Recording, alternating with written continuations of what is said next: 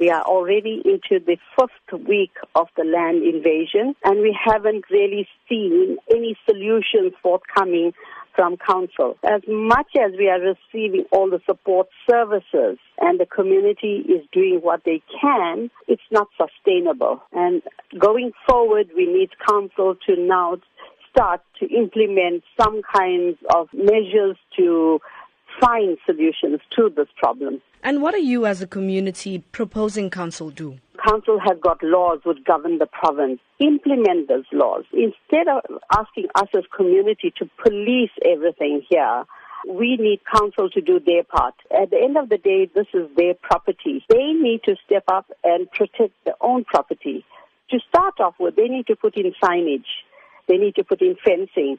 If it means they need to bring in their own security to protect this land, they need to do that. As a community, our job is to basically look after the normal stuff. This is impacting negatively on people's lives. This is already the 1st week of the land invasions.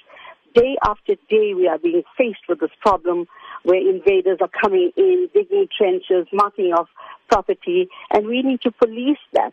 And what are you suggesting as a long-term solution? As a long-term solution, council has to step in. They need to take control of what is going on. In other words, this is a criminal activity. Number one, it's not allowed.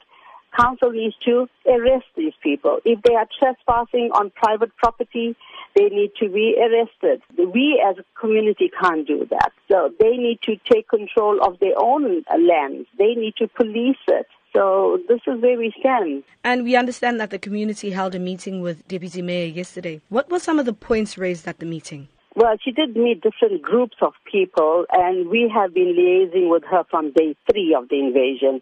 So they have done as much as they could to assist us on the law enforcement side.